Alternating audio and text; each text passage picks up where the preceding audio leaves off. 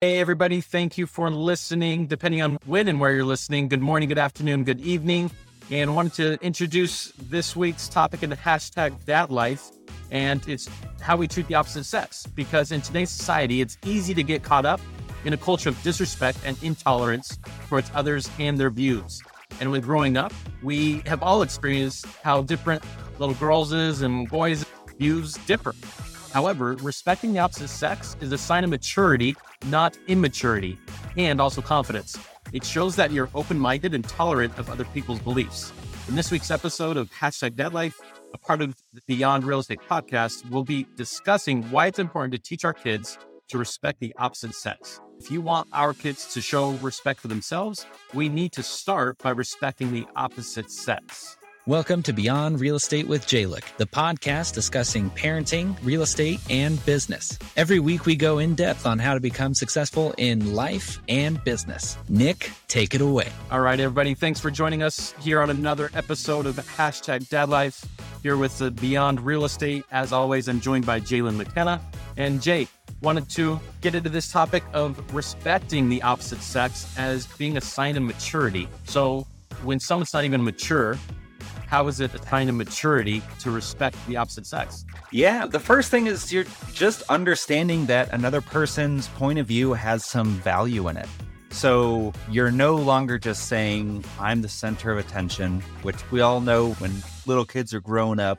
They basically have that the world revolves around me type mentality. It's very hard for them to get out of that. And so when you start respecting other people's point of views, and what's more diametrically opposed than a little girl and a little boy's point of view of how the world works. Once you're able to understand that, once your kids are able to understand that other point of view, you are able to see that your kids are now maturing. So instead of it being this, hey, now my kids are they're agreeing with other people, view it as a sign of maturity when they're not picking on someone else for having a different point of view, or little boys, little girls think bugs are gross and boys think girls have cooties. And once you get away from that, you start realizing, yeah, they're not doing those types of things and treating the opposite sex as kind of this other. That's actually a sign of maturity versus just this kind of tolerance. It really is a sign of maturity. Nick, going to throw that run right back at you. So when you see your kids are respecting the opposite sex, how do you view that as a sign of maturity of kids growing?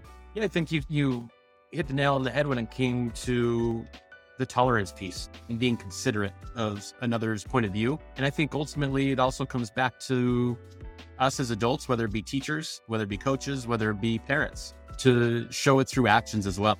Because I think it's one thing to say, it's another thing to do it. But I think if adults are preaching, hey, that's important to treat the opposite sex with respect, but then they turn around and how a husband talks to his wife or vice versa. And if kids see that, again, it's hard to pick up on because I'm hearing one thing, but I'm seeing another thing, right? Yeah, the demeaning of our talk.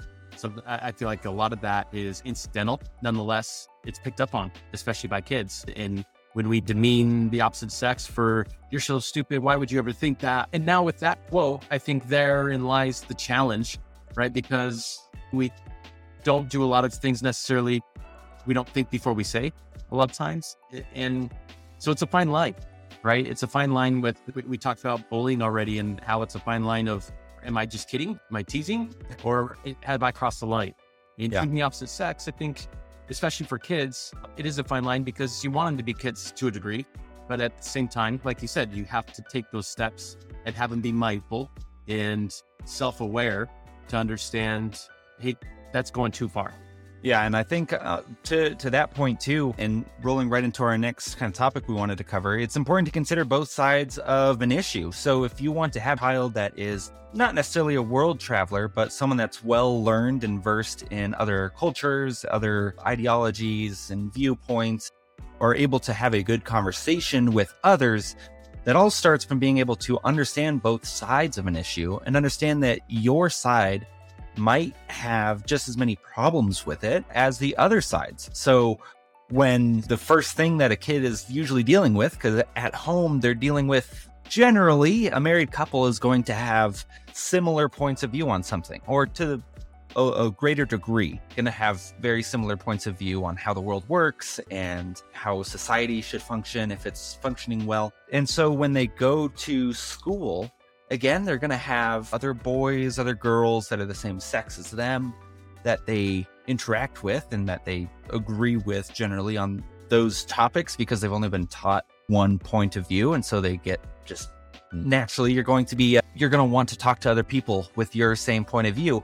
And so by understanding the opposite sex, though, the other boys or other girls, you're able to understand, the sooner that your kids understand that their points of view are rational or that they have valid points of view, the quicker your child is going to be able to understand and start learning that points of view outside of themselves and outside of their own household also hold merit to some degree.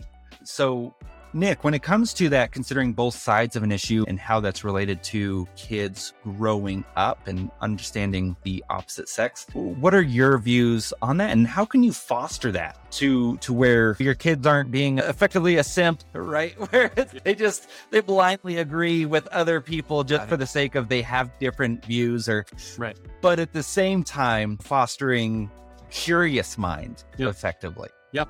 Yeah, I think a couple things come to mind. One being empathy, right? Not sympathy, not feeling bad for someone, but understanding where someone else is coming from. I think that's an interesting and important trait to introduce to kids, is being empathetic. You don't know why someone's pissed off and talks down to other people all the time, but again, their home life might be the key to uncovering that mystery. I think also it's important to remind our kids of just hear people out. It doesn't mean you have to agree with them, right? But you're giving people the space and the opportunity to be heard. And as you and I well know, you can change your viewpoint when you have new information to say, oh, I hadn't thought about that. That's a good point. And now I see, again, being empathetic to a situation is, now I see where you're coming from. I totally wasn't thinking of it that way. Because it's hard to learn new things when you're the one talking. Much easier to learn when you're listening and you hear people out. And again, listening does not mean you have to agree with them. It just means you give people that platform to be heard. Yeah. Yeah, I really like that distinction that you made there of empathy versus sympathy.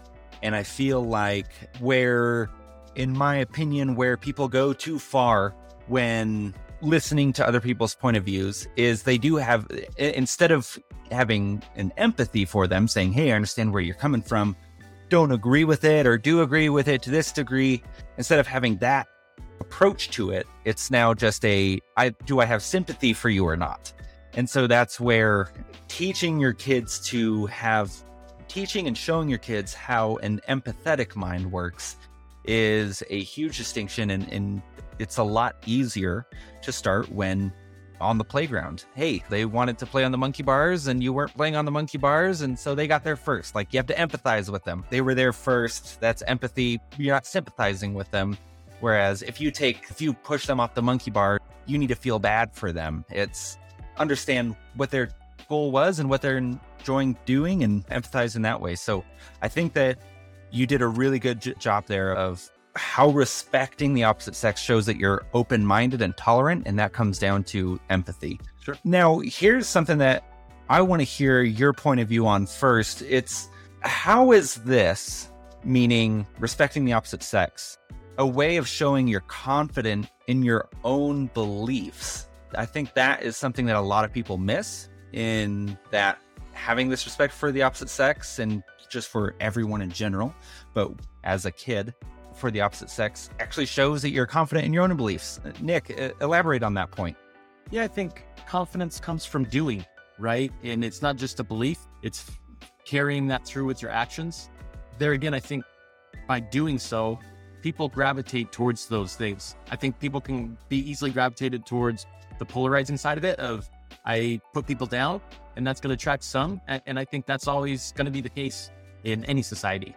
But I think the majority of people want to follow those that are confident within their beliefs and that are open-minded and accepting. And I think that's where the vast majority lie, within their beliefs. That's where my head goes initially when I think of it's a way, it meaning your ability to be open-minded enough to consider someone else. It's a way of showing that you're confident because again, it's aligning your beliefs with your actions.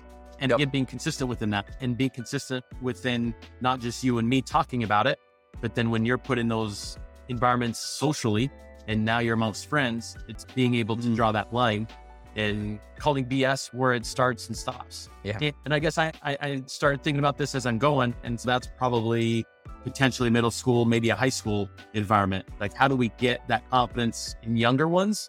I don't know that confidence is necessarily going to be there, but again, it's those stepping stones. And having those conversations, we talked about this in prior topics, having conversations like this around a dinner table, on a car ride home, and not just waiting for some massive scenario to have blown up. And then that triggers the conversation, right? Yeah. Because now you're always saying, oh, if this happened, then that could happen. It's much easier to have discussions like this with your kids before things happen, because now you're setting reference points with them in a non-emotional environment, which I think that's probably the most healthy space to start developing confidence. Much more healthier. And then what you said, like, once there's firefight breaks out, it's okay. We're having to negotiate in the middle of a absolute crisis versus just making sure that crisis doesn't happen in the first place. And piggybacking off that as well, I wanted just to quickly hit this. When you have confidence in your own beliefs, it means that you truly understand the other person's point of view. So when your kids are confident in what they believe in and who they are as a person and how they want to interact with the world, they also understand the motives to a lesser degree. They're still kids here, but also why other kids are doing what they do. Even if that's Billy gets a little bit more aggressive when it comes to seeing two parents talking to each other that are in love with each other because his parents divorced or something like that, where that might be an extreme situation where Billy is lashing out at the world because his parents are divorced. But it's a common situation. But your kids understanding that is something that, being empathetic with Billy, that Billy's going through something that I'm not. And so I need to have a bit more empathy for his situation and understand that. And understanding that makes your kid more understanding again, but also more confident in their own beliefs of when they interact with someone that they're not going to do that kind of stuff. And they understand why, because of the empathy they have for that other person's situation. It builds that confidence for your kids, especially as they get older. They're able to understand the foundation of their beliefs. So yeah, and ultimately, I think just want to leave off on this. Respecting the opposite sex is a sign that you respect yourself. So you're no longer needing to seek validation from the outside world and your beliefs.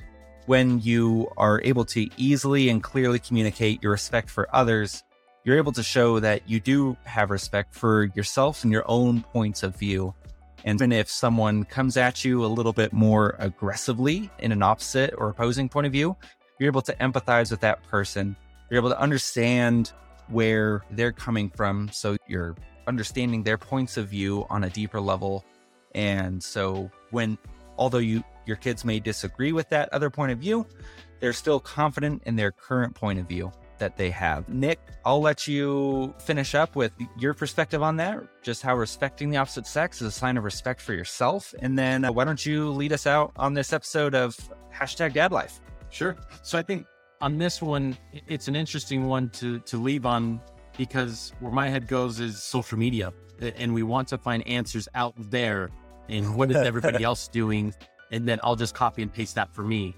And this point, saying respecting the opposite sex is a sign of respecting yourself. That's an intrinsic situation that, again, it's complex, right? For young kids. Nonetheless, it's a topic to talk about, to say you need to be comfortable with yourself, right? I don't think that's beyond a 7, 8, 9-year-old to say, just be confident in who you are and know that showing respect is respecting yourself, because it goes back to the golden rule that whether you're religious or not, it's treating others the way you want to be treated, and being good with it starts here and it ends there with, again, you and yourself. You don't need your friend to treat everyone the exact same way for you to know what's right is right and what's wrong is wrong, right? Yep. If they do things their way, they do things their way.